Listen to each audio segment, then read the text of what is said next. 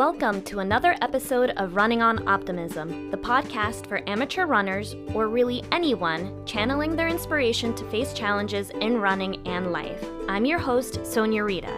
In today's episode, I speak with Denny Cray, run coach and host of the podcast, Diz Runs Radio. Denny, I think like a lot of runners I've spoken to, kind of fell into running, or in his case, stumbled through a Disney marathon in 2012, incredibly undertrained, swearing he would never do that again.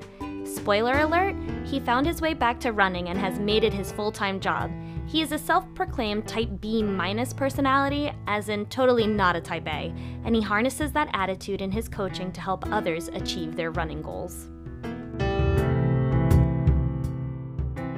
I was actually going through a little more deeply into your blog and everything, and have like so many questions, but I think that we'll start with the classic question, and it's kind of something that you go over in your podcast too. Every runner has a story, and so now it's your turn. What's your story? So I was definitely that guy that didn't like running, but played other sports in high school and things like that. And so it was just like running was something that you sort of did to get ready for the actual real sport. But by the time I really I guess what really got me into running was when I was in grad school. I was working with the track and cross country team at Middle Tennessee State University. And so like the way that our practices worked, it was very loosey-goosey. It was kind of like show up and run when you want, like when it fits your schedule based on class schedule, work, whatever all the athletes, had going on. And so I was the athletic trainer. So I kind of had to be there to stretch and do whatever odds and ends and things that were needed or at least were requested. And I would be sitting at the track, from like December when indoor track started until whatever May when the outdoor track season was wrapping up, from like 2 to 6, 1:30 to 6 every day. And eventually it was just like I was so bored. Like I would finish my grad school work, or I'd be reading whatever books I was reading, or whatever, talking to people, like whatever. And there were some days where I was just so bored. I was just like, you know what, like I'm just gonna run for a couple laps, whatever. Like I just passing the time. People are sitting around stretching, hanging out. I'm not really supposed to leave while there's athletes that are still there. So whatever. If I start running, if they see me running, maybe that'll kind of cue them to wrap things up and get on with their day. So I can go home or go to class or whatever I had next on the agenda. And over the course of those couple of years that I was there, it went from something that I was just doing because I was bored to like, and maybe because I was around a bunch of runners anyway. So, you just get that running conversation going on, even though they were light years more advanced, faster, more fit, whatever, but just started actually enjoying it. And we'd go to away meets, and based on the schedule of the track meet, like I might have a couple people early in the morning and then nobody else until 2:00 in the afternoon. And you're just kind of stuck at the meet for 6 hours or 8 hours or whatever. And so it was like, well, I'm at Georgia Tech, or I'm at Auburn University, or whatever the different places we were. I'll just go run around campus for an hour and kind of tour and check out the buildings. And, if there's any architecture, or look at Greek Row, or whatever kind of nonsense was going on. And then I started like looking forward to it. And I would, it's just, that is where it really started to grow on me, was when I was in grad school, and I actually kind of looked forward to it. And then I had some of my runners that were my athletes at the school that were planting the seed of like, you should run a race. You should do a 5K. You should do a 10K. And I don't know that I really listened to them, but at least got the gears turning enough that it was like, I kind of like this. And then you find yourself in the rabbit hole, and here we are, 12 years later, 13 years later, something like that, and figuring out how deep it actually is. And no real regrets about, diving into this running world and making it something that's a pretty big part of my life these days. It's terrifying that you say 10 or 12 years, like 10 to 12 years later, because I was looking at your blog, and you started running in about 2012, right? And I can't believe that was 10 years ago. Just sidebar. Yeah, I mean, that was my first marathon, was in 2012. I was at Middle Tennessee from fall of 2007 through the spring of 2009, I guess, or whatever. However those academic years work out. And then yeah. Actually, I say 2012, like that's inaccurate. I ran my first marathon in January of 2010. It was right after we moved back to Florida, but I didn't like fully embrace running, like as far as like calling myself a runner really, and enjoying it until 2012. And so, yeah, it's been 10 years now that I've really been like, yes, I'm a runner and I enjoy running, and I have running goals. And I guess, wow, time does fly. I guess it's 12 years since I ran my first marathon. So you can peg me as a runner whenever you want to in that window, but that's where we are. So that's a really interesting thing. One of the things that I always like to talk about is if you put on sneakers and you go for a run, you're a runner. So it's funny that you ran a marathon in 2010, but you really didn't consider yourself a runner until 2012. Was there somewhere in between there that you realized, wow, I did this really huge thing. I actually am a runner? Yeah, I mean, I don't know that there was like a light switch, like a today I'm not and or yesterday I'm not and today I am type of scenario. But I think that for me, the classification was, or the differentiating factor was that prior to, I guess, 2012, when I would say that I started to really consider myself a runner, I kind of mostly just would run when I had a race. And then if I didn't have a race coming up, I didn't really run at all. So there was that lack of consistency, or it wasn't like a regular part of my routine. So it wasn't that I would have said I'm not a runner, but I wasn't like a runner to me in my definition. And I'm totally on board with, if you run, you're a runner. I agree with that. But with where I was at that time, it was like, oh, I signed up for this marathon. It was the Disney Marathon. It's just down the street from where we live. And so it was like, oh yeah, I should probably start training for that. And my training was terrible. And the race reflected that. And then I was like, oh, I'm never running a marathon again. And the next year, kind of same thing. Like, oh, I'll do it worn off enough that I was like, oh, I'll try it again. And didn't train much better. And it was still terrible. But as kind of learned from those experiences, and I got into 2012, like that was the year I set a goal for running miles for the year, and really broke it down to the point of like, all right, well, if I'm going to do this, that means I need to run whatever it was, like 15 miles a week. And so I need to run 4 days a week, and just kind of, it became routine. It became something that wasn't like, oh, you're running again, what race are you training for? It was just like, oh, it's Tuesday, so I need to go get, go get my 3 miles in for today, and keep things moving in that direction. And so I guess for me, that was the distinction for me personally. And certainly, again, not saying anybody else needs to follow that guideline, or that's a rule for anybody else. That was just, for me, it's a regular thing that I'm doing now, race or no race, like it's part of my routine. And so at that point I was like, I guess I really embraced the label of runner, even though I probably didn't not embrace it. I didn't unembrace it, embrace, whatever the opposite of embrace is.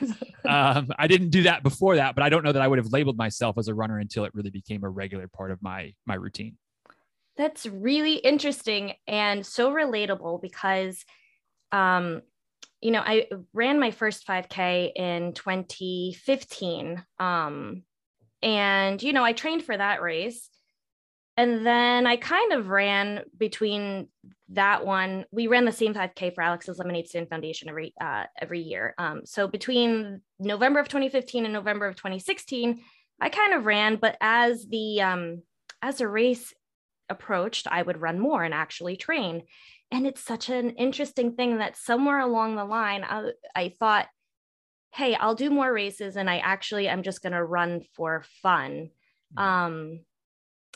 So yeah, now I'm sitting here thinking, like, I wonder if that was part of the reason it took me so long to embrace the title of runner. So just something for me to nosh on later today as I'm going for a 5-mile run. So what keeps you running? Oh man, how long do we have? Like as long as you need. As long as we need. Well, we buckle up, refill your coffee cup. We might be here for a minute. I've got it right here.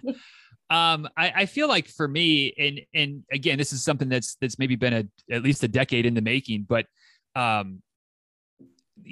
first impulse or my first response is that it just makes me like a better person. It's my my pressure release valve type of situation. There's kind of a joke in our house, or at least maybe it's a joke on my podcast. Maybe it's not so much in the house, but that if I don't go for a run for a few days, like my wife will just kick me out. Don't come back for an hour, and then, you'll be back to being a normal human being again. Yeah.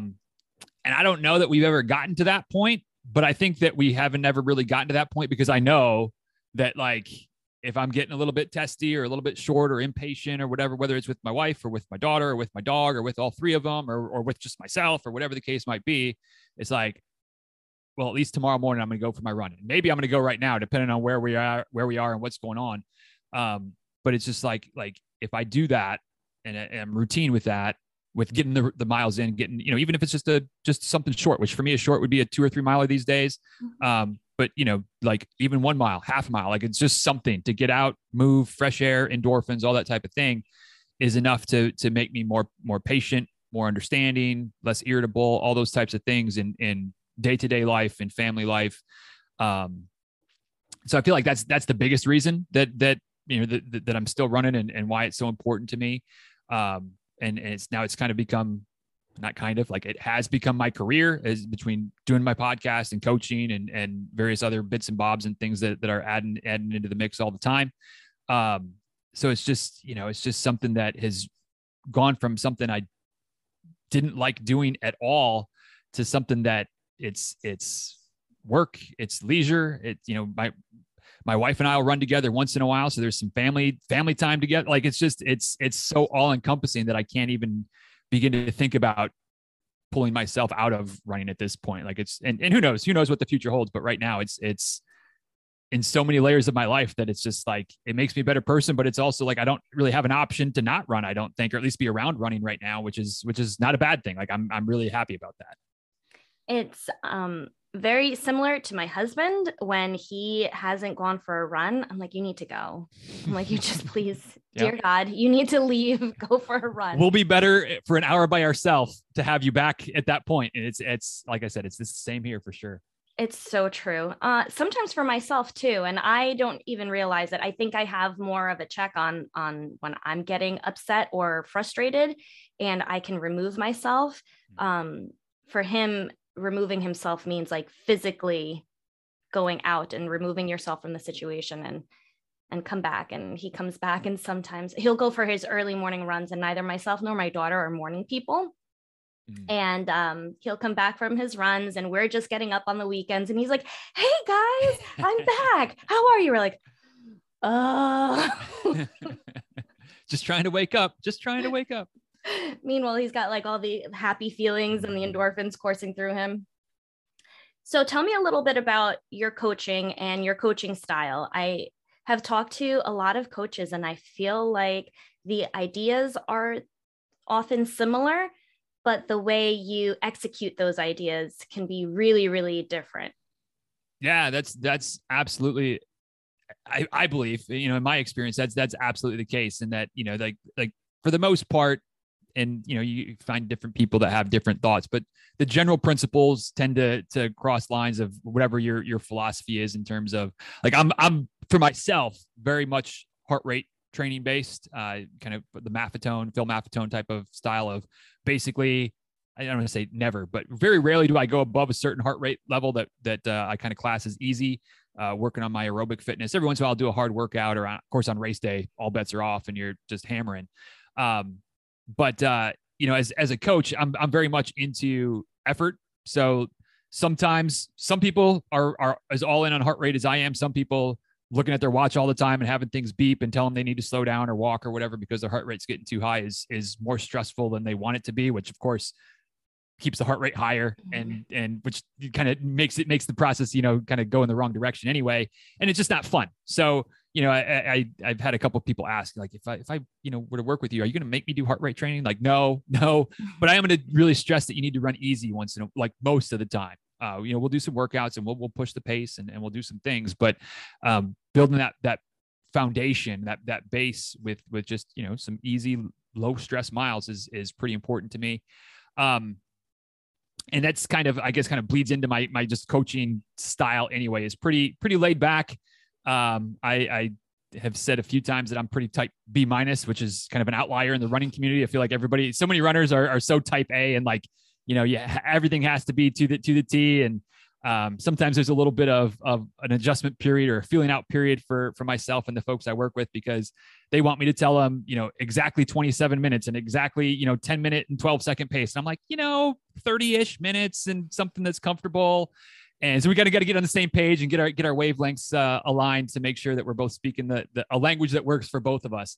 But yeah, it's something I've been doing now for, I guess 5 or 6 years. And the last like 4, it's been my full-time gig. It took a couple of years to kind of build things up to where it was able to sustain enough for the family. And that's where we are. And it's awesome. It's been really cool to get to know some folks. And I've got a few folks that have been around. I've one gentleman in particular that's, been around since day one. One of my first, the first day I hung the shingle out and said, "Hey, I don't know, like if anybody might want a coach, like I'm going to try it and see what happens. And you can help me kind of figure things out." And he signed up, and he's still, 6 years later going strong. And a lot of folks, I've had for 3 or 4 years. So it's really, like, I say all that to say, it's been cool to get to know people and really, like I said, I mean, our wavelengths get synced up, usually within a month or two. And now we're at, month 48, month 50. And it's like,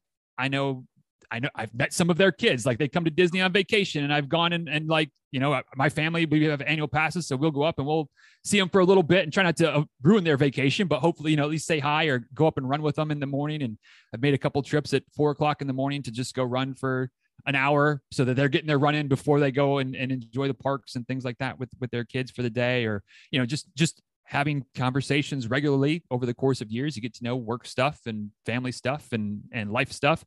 And so it's been really cool to have these folks that come on in a very much coach athlete, coach client relationship. And we still have that, but we also have now just, Denny and whoever friendship relationship and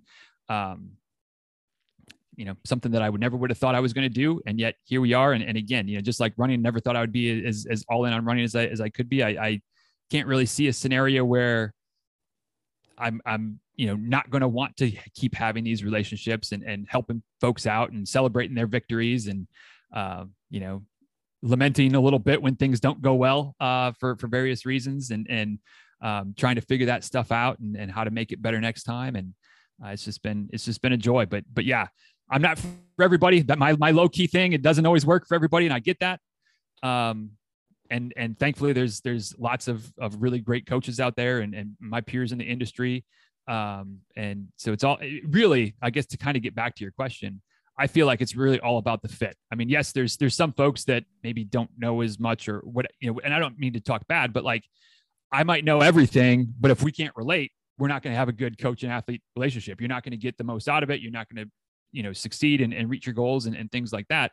And so finding that personality, that person behind the knowledge that works best with you is 90%, maybe, whatever. I'm going to pull a number out, but it's a very much a key component to having a good coach relationship and really see that progress is that you and the coach vibe. And that's why, again, thankfully there's so many very good coaches out there that have different styles and philosophies and ways of communicating and things like that. And so just got to find the right fit. And then hopefully, you can lock in. And if you find somebody that's good and 3 or 4 or 5 years later, you're still working with them, well, then you're like, hopefully that means you're seeing some really good progress and keep on keeping on. Yeah, that's a really good point. Because I think a lot of people are intimidated by the idea of getting a coach. It's kind of like showing up at the gym and you're like, oh, what am I doing here? What am I going to do? I'm not sure I fit here. So it's a really good point that for anybody who's on the market for a run coach, there are so many, but at the same time, there's really maybe a handful that work for you and your style. So you just kind of have to go with what works. And I think it's also important. I've spoken to a lot of coaches. Nobody's going to be offended if they're not the right fit for you. No, definitely not. And I'll for whatever my experience is worth, my N=1, I would rather figure out before we got started that maybe it's not the right fit. Not that it's a major problem, but like, when I'll take on a new runner and we're trying to get things figured out, like there's a lot of time and effort that goes into that, as there should be. You're getting to learn somebody and figure out their situation and all those types of things. But if we already kind of know before we even got started that it might not be a good fit, I'd rather just not spend all that time and effort to try to get things figured out that we, 6 weeks later, it's like, yeah, we kind of knew this wasn't going to be a good fit anyway. So So yeah, take the time to ask the questions, or read their blogs, or listen to their podcast, or watch their YouTube videos, or whatever, interact on social media, like whatever it is, to kind of get a feel for, do we have at least a fighting chance to be able to work together? And if not, I feel like I've said this other places, but if you want me to tell you, and I kind of said it here, if you want me to tell you to the letter, every second needs to do this, and you need to do this exact and this exact, like we're not going to work. We're not going to, and that's okay. And we can still be friends, and we can still follow each other on social media and this and that and the other, but we're not going to work well together. So don't, you'd be better off finding somebody that is going to program things a little bit more to your liking. And yeah, if a coach is going to be offended or get ugly because you're like, I don't think we might be a good fit, then to me, that says more about the coach than anything else anyway. And that's probably not the type of person that you're going to want to work with long-term. So, catastrophe may be averted in that situation. So true. So true. And I think the consensus in the running community is we're all just cheering each other on. None of us are, I'm not going to the Olympics as a runner, and most of us are not going to the Olympics as runners. So we just want to cheer each other on. Right. Right. And and whatever your reason is for running, whatever your goals might be, like that's fine. And it's not better or worse if your goal is to just run and have fun and enjoy the social dynamic versus trying to qualify for Boston or anything in between, or set new PRs or whatever the case might be. And yeah, when every once in a while there's those voices that are saying, oh, so-and-so is lesser than or not as good as, or like, just block, unfollow, move on. Yeah. Because thankfully the running community, for the most part, by and large, is very much just, hey, I'm doing my thing, you're doing your thing, but we can support each other. And if we see each other at a race, we can cheer each other on and grab a cup of coffee afterwards, or whatever the case might be. And that's why, for the most part, the running community is, as far as I'm concerned, is the best community, because it's just all the other stuff for the most part doesn't matter. It's like, hey, you run, back to what we said earlier, you run, I run. Hey, we can be friends and move on. That's exactly right. And, when I started running, my pace was about 3 minutes on average, slower than what my pace is now. And even my pace now might be someone's slow pace, even though I've made personal improvement. Absolutely. And it also is somebody's, I wish I could someday, maybe in the best case scenario, run that fast. And I think that's something that we always compare down, like, oh, I'm less than. But there's plenty of people that would, I don't want to say they'd give their right leg, because then they might not be able to run at all, but they would love to run your slow, terrible, worst case scenario pace would be their best ever. And it doesn't matter where you are on the scale. Like, the guys running 204s wish they could run Kipchoge's pace, and he's, I would, not that I know him, but I would imagine he's going, yeah, but like, it's such a razor's edge between my 2 flat and 205, and like, you never know. And so it's just, there's always people that are going to be faster than you, always people that are going to be slower than you. And that's okay. Yeah. And I have a special admiration for Kipchoge. He, getting into like runners and stuff, he reminds me a little bit of, or his message reminds me of why I run.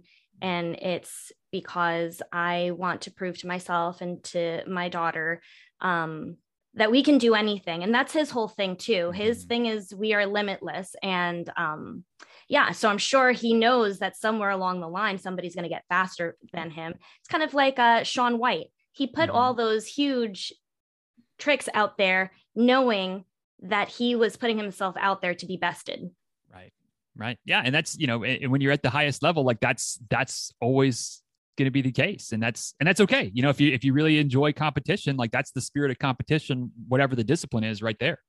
Yeah. Well, we digress. Like, those are 2 of my favorite athletes. They're amazing. So back to your running, because we kind of glossed over this first marathon that just kind of happened. And we didn't even talk, did you do 5Ks and 10Ks? How did you get to this first marathon and then decide, hey, I want to put myself through that again? Well, so, all right, here we go. It's a story that's been told. It's not a story that really paints me. I don't know. It doesn't paint me in a bad light, but it's just, if I knew then what I knew now kind of stories. So I you set the timeline. We had finished up in Tennessee in grad school, working with the track and cross country team, like May, June of 2009. And we moved back down to Florida. And like, before we had gone up there, I'd kind of like, Disney Marathon, like it wasn't what it is now. I mean, it's not quite as big of a deal. It didn't sell out instantly, those types of things like it has more recently. And I was like, well, like, we live 40 minutes away. It's pretty close. I'm a Disney fan. Like, I'm kind of getting into running, and I've run some 6 milers and some 8 milers, and like, not races, but just I've done some of those types of distances. Like, maybe the Disney half marathon, like that would be cool. And so it was kind of check out the website, and I don't know if it was July, August, something like that. And the half marathon was sold out, but the full marathon had some still had availability. And knowing myself, I was kind of one of those, like, if I don't do it now, I'll forget to sign up for the half marathon next year, and it'll be August again. I'll go to sign up, and it'll be just the full marathon that's available. And so, like, whatever, bite the bullet. Like, if I can do a half, I can do a full, right? Like, it can't be that big of a deal. So, and at that point, I didn't even know if I could do a half, but I just figured I would be able to. So whatever, I can do a full. So, I go to sign up, and there was this whole, not section, but there was this question or this spot to fill in for proof of time. And I had no idea what that was and what it meant. Or, I mean, I was as green as it comes in terms of actually running. I think I'd done like 1 5K or something like that to that point. It's like, oh, all right, well, I need to run a 10K so I can have a time that I can submit. So, kind of figure out what that means and how that places you in the corrals and whatnot. And so there's a 10K in town for, I don't know, whatever, somewhere in the fall that fit in terms of being able to submit it in time to get the proof of time for Disney. So I signed up for the marathon, ran this 10K, and I ran it in like just under an hour, and was like, yeah, I mean, if I can do a 10K in an hour, and a 10K is about a quarter of a marathon, and like 4 hours and 30 minutes, that should be no problem for the marathon. And so I submitted my time, and I got like corral B or something like that, which is up towards the front. It's like A, B, C, and all the way to like O or P or something like that at Disney at that time. And so, whatever, like, all right, so I got my corral, got my proof of corral or proof of time situation sorted. Better keep training for this race. And so I, did a couple of 10 milers, and I did like a 12 miler. And the week before the marathon, I did a 14 miler, and that was my longest run leading up to the marathon. I really wasn't running other than my weekly long run. Like that was oh, wow, basically the entirety of my mileage. And I can legitimately tell you that after that 14 miler, I was like, I'm good. I've gone more than half. This marathon is in a week or in 7 days or 9 days or however the exact calendar worked out. Got nothing to worry about. Like just cruise along, and it's not like the 14 miles were easy. Like by the end of the 14, like I was walking the last little bit, like couldn't really run anymore, but had somehow convinced myself, or ignorance was probably bliss, was more likely the scenario, that like, if I could suffer through 14, then whatever, that's more than halfway. Like it's all downhill at that point. And so go to the race, still fully feeling like 4.5 hours was going to be, not that big of a deal. Like it should probably be fine. And the way the course was then, and I believe it's the way it is now, but it's changed. The course changes a little bit year to year, it seems like. But you kind of started on this back road, and you run out, and then you run back into Epcot before you kind of start making the loops through all the rest of the parks. And so I'm going out, and like, I'm trying to keep an eye on my watch. And again, like this is rookie runner, knowing nothing, like just making all the mistakes. And like, all right, yeah, about 10-minute pace. Like that's feeling pretty good. And we come in, and you get through like the first mile, and then you start heading back into Epcot, and there's this like, all the spectators are there, and they're just lined up along this stretch, and it kind of narrows the path. So like, even though the runners have started to sort of maybe spread out a little bit, it kind of congests everybody back in, and everybody's screaming and so I'm just like cruising right along, figuring like, yeah, I'm still, just going my little normal average pace, no big deal. And we get underneath the ball at Epcot, the big Epcot ball. And I look down at my watch, and I feel like I might have even slowed down a little bit. And I look down at my watch, it's like 7:30 was my pace. And it was just like, oh, like that's way faster than way faster than I want to be going. And even then, like the warning bells weren't going off. It was just like, oh, well, like I just didn't know anything. So just like, oh, I'll just slow back down. It'll be fine. And I don't know that I was right on my 4.5 hour pace, but I was feeling pretty good into about mile 16, 17, something like that. And that was just where the wheels completely fell off.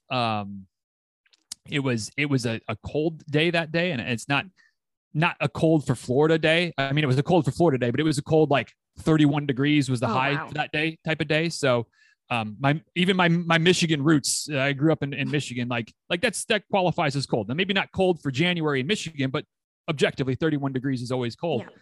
Yeah. And I'd stopped at whatever, 16, 17, something like that. And I'll blame it on this, but I don't think that was really the problem. Because I saw my wife and I had sweatpants on. I was like, well, here, like I'm feeling pretty good. Like I'm not hot, but I'm not cold. So stripped my sweatpants off and gave those to her. And somewhere between like stopping and trying to finagle sweatpants over shoes, or just the fact that my training was so substandard and now I'm at mile 17 and those last 9+ miles were just like walk of shame, misery. And now I'm cold. I don't have pants on anymore. And just like trying to run, but like not able to run at all. And just, 9 miles of this is the dumbest thing I've ever done. And I will never do this again. And running is stupid and marathons are stupider. And this is just terrible. And I was unwilling to quit, but, so I made it through and ended up at 5 hours and 35 minutes, something like that. Which was objectively fine. Not bad at all for a first marathon, especially as undertrained as I was, but just so angry, but just like over it.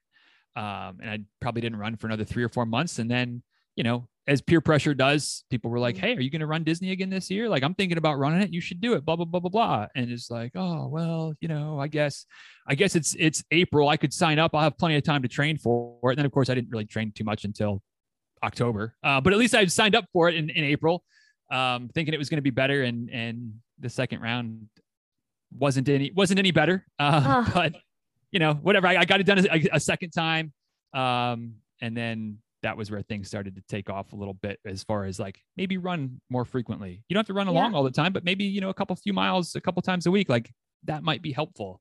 So there's the long story of my terrible first marathon. There's so many questions. so many questions. So you went out there and I mean, obviously you didn't run and you had no idea that like maybe you might need something to eat in between, or like, were you just drinking the Gatorade that was out there? Did you cramp up? Like what happened? Those are very good questions that I'm not sure I really can even remember what I was thinking at the time. At some point in one of those two, either the first or the second Disney, I can't remember exactly, I had gotten like a cheap hydration pack, Camelback knockoff type of thing from Target, and was trying that. And it was because, I mean, again, like I'm living in Florida. So like even in November, it's hot as can be and heat is an issue. And somewhere in the training for that, I was just like the weight was throwing me off or something. It got in my head and I didn't like it at all. So I kind of like got rid of that for years. So at some level, there was some acknowledgement of fluids and drinking and Gatorades or whatever, making your own stuff and bringing it with you. But I can honestly say that I don't remember having any type of strategy, any type of do this, don't do that, fuel at this point, this regularity, this whatever. I just didn't know what I didn't know. And that was one of the things that I definitely didn't know. And so on race day, it was kind of a drink at the aid stations. But again, like, especially for that first one, it was so bloody cold that I didn't feel like I was that thirsty. And there were several water stops where it was legitimately like slippery, like ice, like, I mean, Yeah. the beginning forms of ice, it wasn't like, totally iced out, but like you had to be a little bit careful through some of those spots where the water had spilled and it had been there for enough hours that it was starting to get a little bit icy there. So I'm sure I drank some, but it wasn't like 2 cups every aid station or this or that or the other. I don't think I took anything with me in terms of carrying, any type of fuel or gels or anything like. I probably tried a gel. That was probably my first experience with a gel on race day, was just like they were handing them out. Mm-hmm.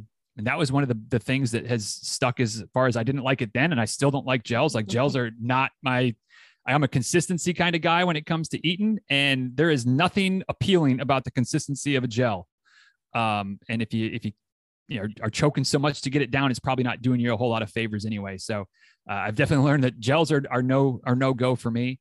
But yeah, no cramping. I didn't run long enough, and it wasn't hot, so there was no real cramping issues. By the time maybe they would have bubbled to the surface, I had already started walking and gotten cold. So, that was, just keep moving, stiff and sore. Even towards the end, like things were just hurting. But yeah, it was no cramping that comes to mind, and no fueling strategy, even though there may have been something, but it was just willy-nilly, nothing concrete. So after the second Disney, what you said, it just kind of clicked. What were the first steps? Did you start researching training plans? Did you just basically Google what went wrong? I should have. It's somewhere in there. I got a Runner's World subscription, and try not to rant on Runner's World too much these days. But back then, Runner's World was pretty helpful, at least for me and for what I didn't know clearly at the time. It was a good start of some good information for me. And being around some folks who ran at least occasionally, and were Disney fans, so they were, Disney was always a race that they were looking forward to running, and then learning a little bit more about the sport. After the second one, I decided I was done with full marathons. Like, those are stupid, but maybe a half marathon, like maybe, because kind of in both races, made it through a half before the wheels really, really came off. And so it was like, well, maybe I could do maybe a half marathon would be okay. So that third year, which would be 2012, I signed up for the half marathon. And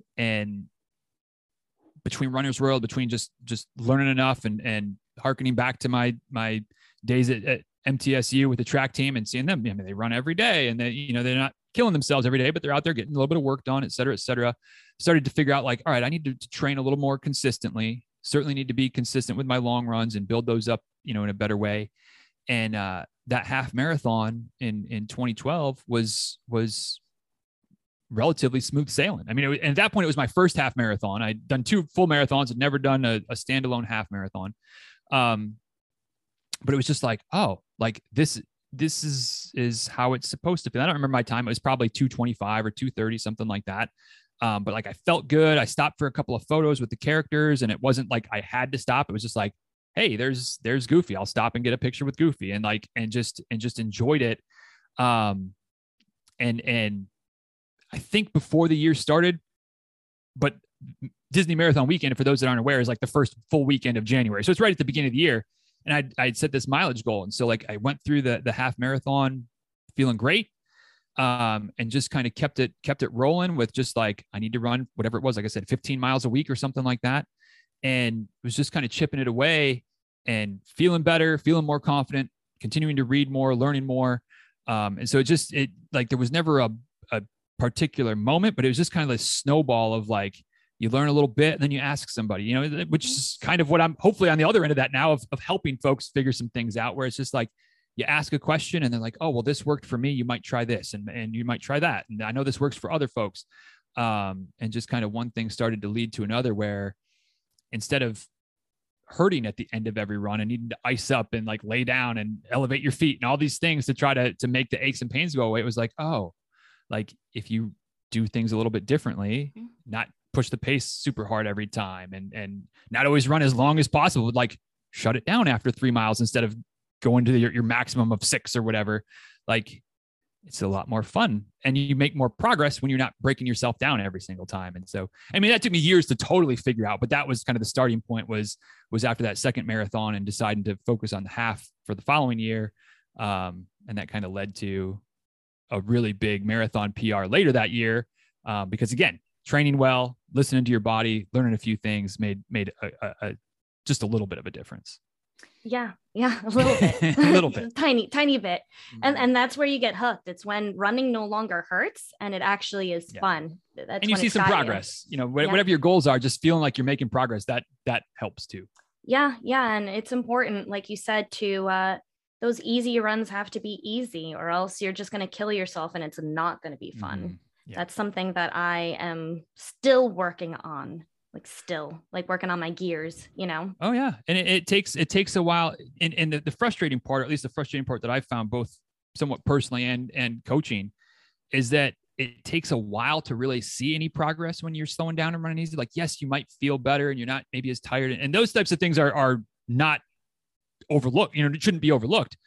But when you have goals of you're trying to get to this time or whatever, you want to see certain paces, things like that, and you don't feel like you're making progress there. You're like, well, what's going on? But if you just kind of keep sticking with it, because you're feeling better and you're getting stronger and you're getting more fit, mm-hmm. those times eventually start to tick down. But it's an episode in patience, and again, some of those more type A folks struggle with that patience sometime when you're doing the work and you don't feel like you're getting anywhere.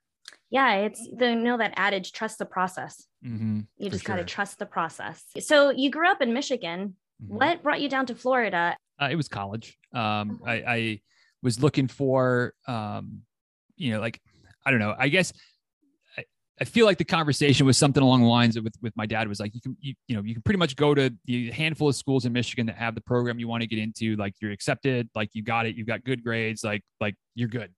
But, doesn't hurt to look around and see if there's other options out there. Like, it was always kind of expected that I was going to stay in Michigan to go to college, but I guess my grades were enough that it was like, hey, cast the net and see what happens. And so it's ridiculous to say, as I graduated high school in 2000, and for people around our age, like, you can remember that, like, the internet was a thing, but it wasn't the thing it is today. Mm-hmm. And so it was like, you might Google, colleges that have an athletic training program. And like, I don't even know if the Google was really, Google was a thing, but it wasn't what it is now. I probably Yahoo searched. Yeah. I was trying to think, what was it? I think it was Yahoo. Yeah. Cause I don't even think like the guidance counselors didn't really have like programs to look for other schools. And so it was just like a Yahoo search of, colleges that had athletic training programs that were not in Michigan. And basically my criteria was, I'm either going to go somewhere warm or I'm going to go to some cool city. So like, I was looking at a school in California, a school in Florida, I think one in Chicago, and maybe one in New York or something. Like, it was just going to be like, if I'm going to leave the state, I'm going to go somewhere fun. I'm not, no offense to those listening in Fargo, but like, I wasn't going to leave Michigan to go to Fargo for college. It just wasn't like, didn't make sense to me. And so, I like reached out to like these 4 or 5 non-Michigan schools, and Florida Southern College was literally the only one that replied back, which, again, you think about that now, if you have some prospective student reaching out to you as in the admissions office, like, you're not going to send them a follow-up email and here's some information and stuff. But like, back then that wasn't, I guess, what happened, but they sent some information. And the big deciding factor beyond just like, high school kid in Michigan going, wait, I can go to school in Florida where like girls are at the pool all year round instead of like, and there's a pool that's outdoors, but, and there's people there all year round. But the slightly more or maybe the bigger factor for my parents to say, okay, was that when I got accepted, I was accepted into the athletic training program right away versus all the Michigan schools where it was after a year and a half, you then applied for your program and hopefully you got in. And so it was kind of one of those, like, you're already in, they ponied up enough scholarship money that it wasn't much of a financial difference to go out of state versus in state. And then I was like, yeah, and it's Florida. So Florida. Yes. And so that was a pretty easy slam dunk on my end. And so I came down here at that point, not necessarily planning to stay forever, but college and Florida, and more or less been here other than the 2 years in grad school in Tennessee. So it's I guess I hesitate to say it's home because I'll never claim to be a Floridian, but I mean, it's where I am these days. And so I guess it's home now. Yeah.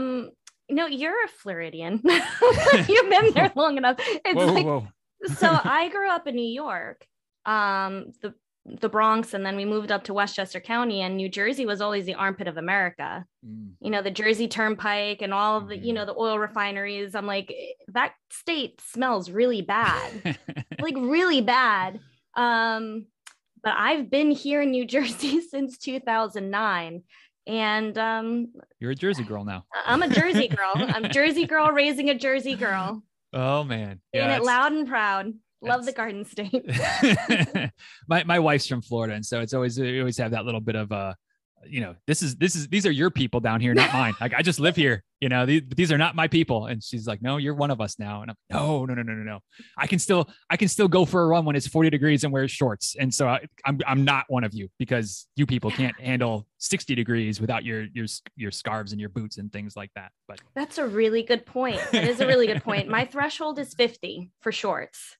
My threshold. I'll pretty much wear shorts anytime these days, but like I will layer up if we start getting into the lower 40s, the upper half. Like I'll have a something long sleeves and maybe a windbreaker or something like that. But it's fair enough. It's hard pressed for me to have to wear pants, and I'm firm in my belief that it's never too cold for flip flops. Obviously not when I'm running, but day to day, like I wear flip flops 365 days a year, and that's not an exaggeration. That's just, even when we have those random 32-degree days, it's like, well. Like I'm still wearing flip-flops when I walk the dog, because the dog doesn't want to be out there that long. And so we'll be okay. Yeah. Speaking of flip-flops, I don't know when I'll be able to wear flip-flops after running my first marathon. I am not sure when my toes are going to be ready for those flip-flops. I've got one. I'm not vain enough to worry about my toe. My feet. I have hobbit's feet, and I don't like point that out to everybody, but whatever, like my feet are not sandal worthy, but that's all right. We're comfort over fashion for me. Yeah, this one toe nail, and it just, I don't want to frighten anyone. It's been black. If people are looking at your feet, that's their own problem. That's how I do it. Good point. And I'm not big on pedicures anyway, so gonna go out with my big black toenail, and there you go. Embrace it. Say it loud, say it proud. That's right. So what sports did you, I think I saw hockey and football, soccer. Hockey was like my sport in high school. That was my main thing through high school years. Growing up though, I played just about everything. I definitely played soccer as a kid, and kind of whatever was in season. So it was soccer in the spring, and it was baseball in the summer, and it was flag football or whatever in the fall. And we didn't have a really good hockey program or a hockey situation with where I grew up. So I kind of didn't really get into that until later, till I got closer to high school, which was a rough transition when you're, trying to play with kids that have been skating for a decade, and you're like wobbling around like a 4-year-old trying to figure out how to skate. But you're, 15 or 16, was a little bit tough, but yeah, I mean, hockey, like I was not anybody's idea of a good athlete. Like I enjoyed sports, still enjoy sport, but hockey, and I guess I played a little bit of golf, but again, I wasn't good at either of them. But hockey was if you were to say what sport did you like, it was hockey, even though it was only a handful of years in high school that I played hockey. But that was my that's the sport that I probably, I guess, stuck with the most, or at least was the latest. Everything else kind of went by the wayside by that point. Yeah, and hockey in Michigan is kind of like, they just kind of go together. My best friend is from the Detroit area, and whenever the pond froze over, she was out there playing hockey, and she would say, like, back in the day, the like local hockey players, like for the Red Wings, they were just your average guys like living in the area, and sometimes they would just like come out and like shoot around with you for a little bit. Her hockey stories are some of my favorite. Yeah, we were an outdoor team, which sounds great, except like, yeah, it was always the two extremes. It was very rare that it was ever like just nice, because it was either you'd have that one day that, you had that 172-degree day or whatever the other day, but like we'd have that one day where it was 36 degrees and the sun shone in January, and the ice melts, and then it takes 6 weeks to get the ice back. Or it would be -14 with a 30-mile-an-hour wind chill, or 30-mile-an-hour wind. So your wind chill is now -20. And it's like, well, like the ice is good. Like you better get out. Like, so you're dressed like the kid from the Christmas Story, just out there, just you can't even hardly move. You got so many layers on trying to stay warm. And especially when you're like a bench warmer, like I was, you're not skating enough to really generate much heat. So you were like, you weren't even warming the bench. You were just cold on the bench, with the wind just tearing through. There were some rough days, weather-wise, but I guess, makes for good stories 30 years later. So oh yeah. Yeah, because there was no Under Armour or like the really good stuff, No. the thin. It was just layers. six layers of like that faded yellow that used to be white long johns that like you had your pair and then you put your dad's over top, and then it was just took you so long to get undressed because you had so many layers underneath all your equipment. It was a mess, but you had to make sure you went to the bathroom before you even thought about getting dressed. Otherwise, yeah, you wait till the game's over because there's no way you're stripping back down. It wouldn't happen. So I also saw that you're doing, let me see if I get it right. You're trying your quest for 50. Yes. How is that going? Slowly. I guess I can sort of pass the buck to the pandemic slowing things down a little bit. But yeah, I'm trying to run a marathon in every state now. That's was one of those goals that kind of came to fruition once I kind of started wrapping my head around running and like having a little bit of success with at least having a positive experience with the half marathon, things like that. I said to my wife, like, apparently there's people that run a marathon in every state. Like, again, at that point I didn't know what I didn't know. And it's like, that sounds like that would be kind of cool and a good way to travel a little bit and see the country. And my wife was like, yeah, sounds good. As long as, the only condition is I get to come with you, we'll travel together for most of these. And so, I said, yeah, sounds good. And that was, I don't know if that started in probably 2012, because my third marathon was in South Carolina. And that was like the first outside of Florida, just kind of tick a second box or a second state off the list. And so now, whatever we are 10 years later, I'm at 11, I think. Done a few, obviously the last couple of years haven't had any because, not necessarily totally due to the pandemic, because obviously there's been some races, a little bit more recently, but just but I'm not a planner in case that hasn't come through. Like, it might be my type B- scenario. And so like, I'm not one that looks, 6 months ahead or 8 months ahead and is like, oh, here's a race that we should go do. It's more of like spur of the moment. But the problem is, like, you don't just take a random spur of the moment trip to, wherever, to Montana or to New Hampshire or wherever the case might be. And so it's just kind of like, oh yeah, I should probably plan a trip. But then, well, who knows? And then once the pandemic hit, it was like, can't really plan things because who knows? So now hopefully, there's a very loose, like for me, it's more planning than I've done in a while, but loose plan to get back on track this year and maybe head up to Vermont for a race in October.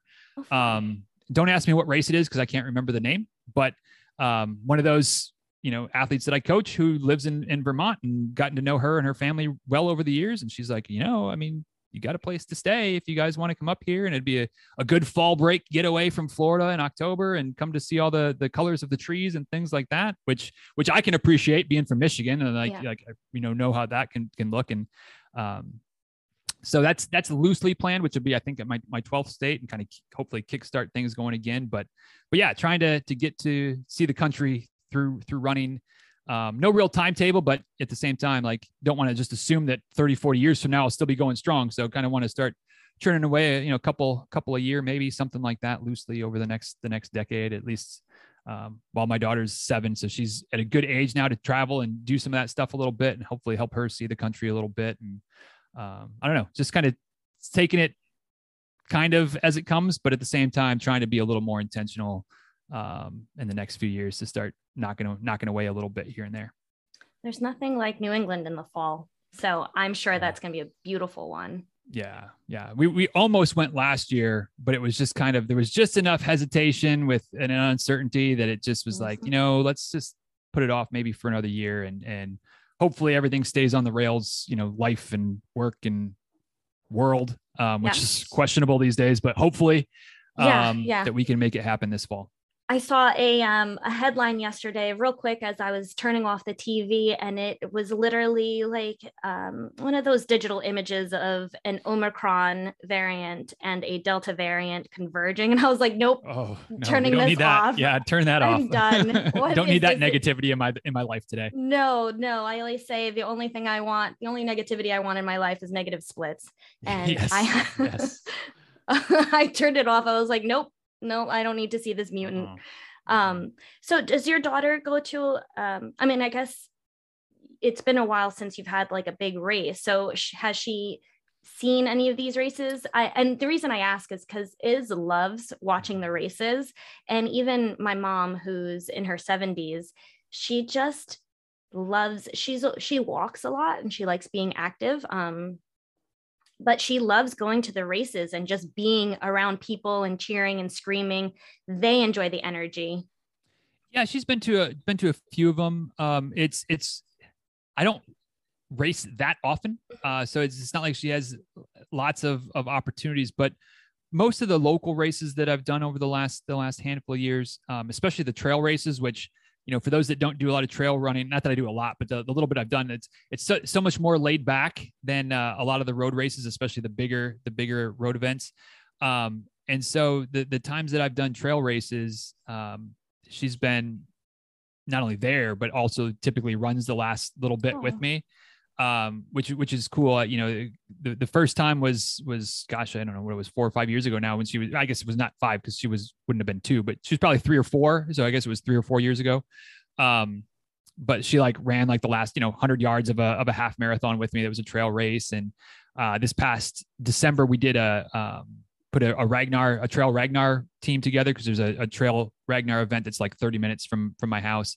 And so her and my wife came over on Saturday morning, Friday night into Saturday race. And they came over Saturday morning to spectate. And I was running one of the latter legs. And so she was waiting by where the course was that she could jump on, and then ran like the last 100 yards or whatever, a couple 100 yards, whatever it was. Yes.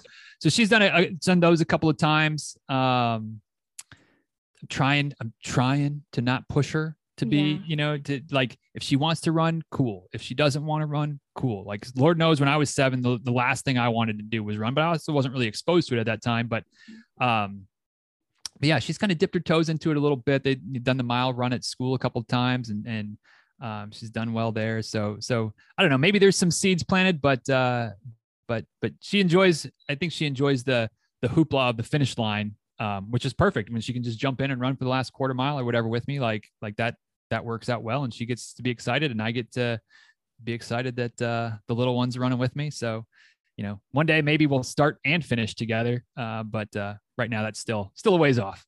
Yeah, that's really cool though. And I feel like even if they don't become runners, at least they're seeing us do something for ourselves. And that we can, me personally, I think it's important for Iz to see me be my own person with my own goals too. So yeah, and it's cool.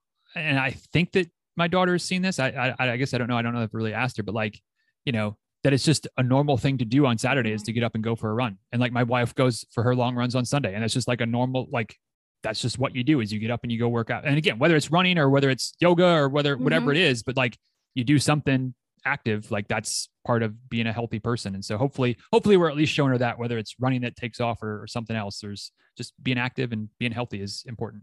Exactly. Or maybe she'll take up hockey and show you up. That would be A-okay with me. That would be all right. That'd be pretty cool. Yeah, well, thank you for taking the time to chat with me. I enjoyed reciprocating because you got to hear my stories. It's been really fun to hear your story. I think, we have kind of like the same energy. I'm not sure that I'm a type B-. I'm maybe an A-, but definitely go with the flow. So this was a lot of fun. Well, thanks, Sonia. I appreciate it. And definitely, had a blast. So thanks for letting me come on and flap my yap for a bit. I appreciate it.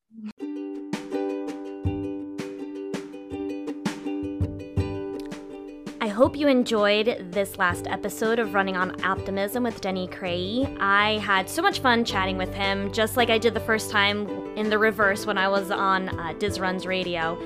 If you want to get in touch with Denny, all of his information is in the show notes. I'll have his website there, his Instagram, and any which way to get in touch with him. And as always, if you like what you hear, let me know. Want to hear something else? Also let me know. And if you want to chat with me for Running on Optimism, shoot me an email at runningonoptimism@gmail.com.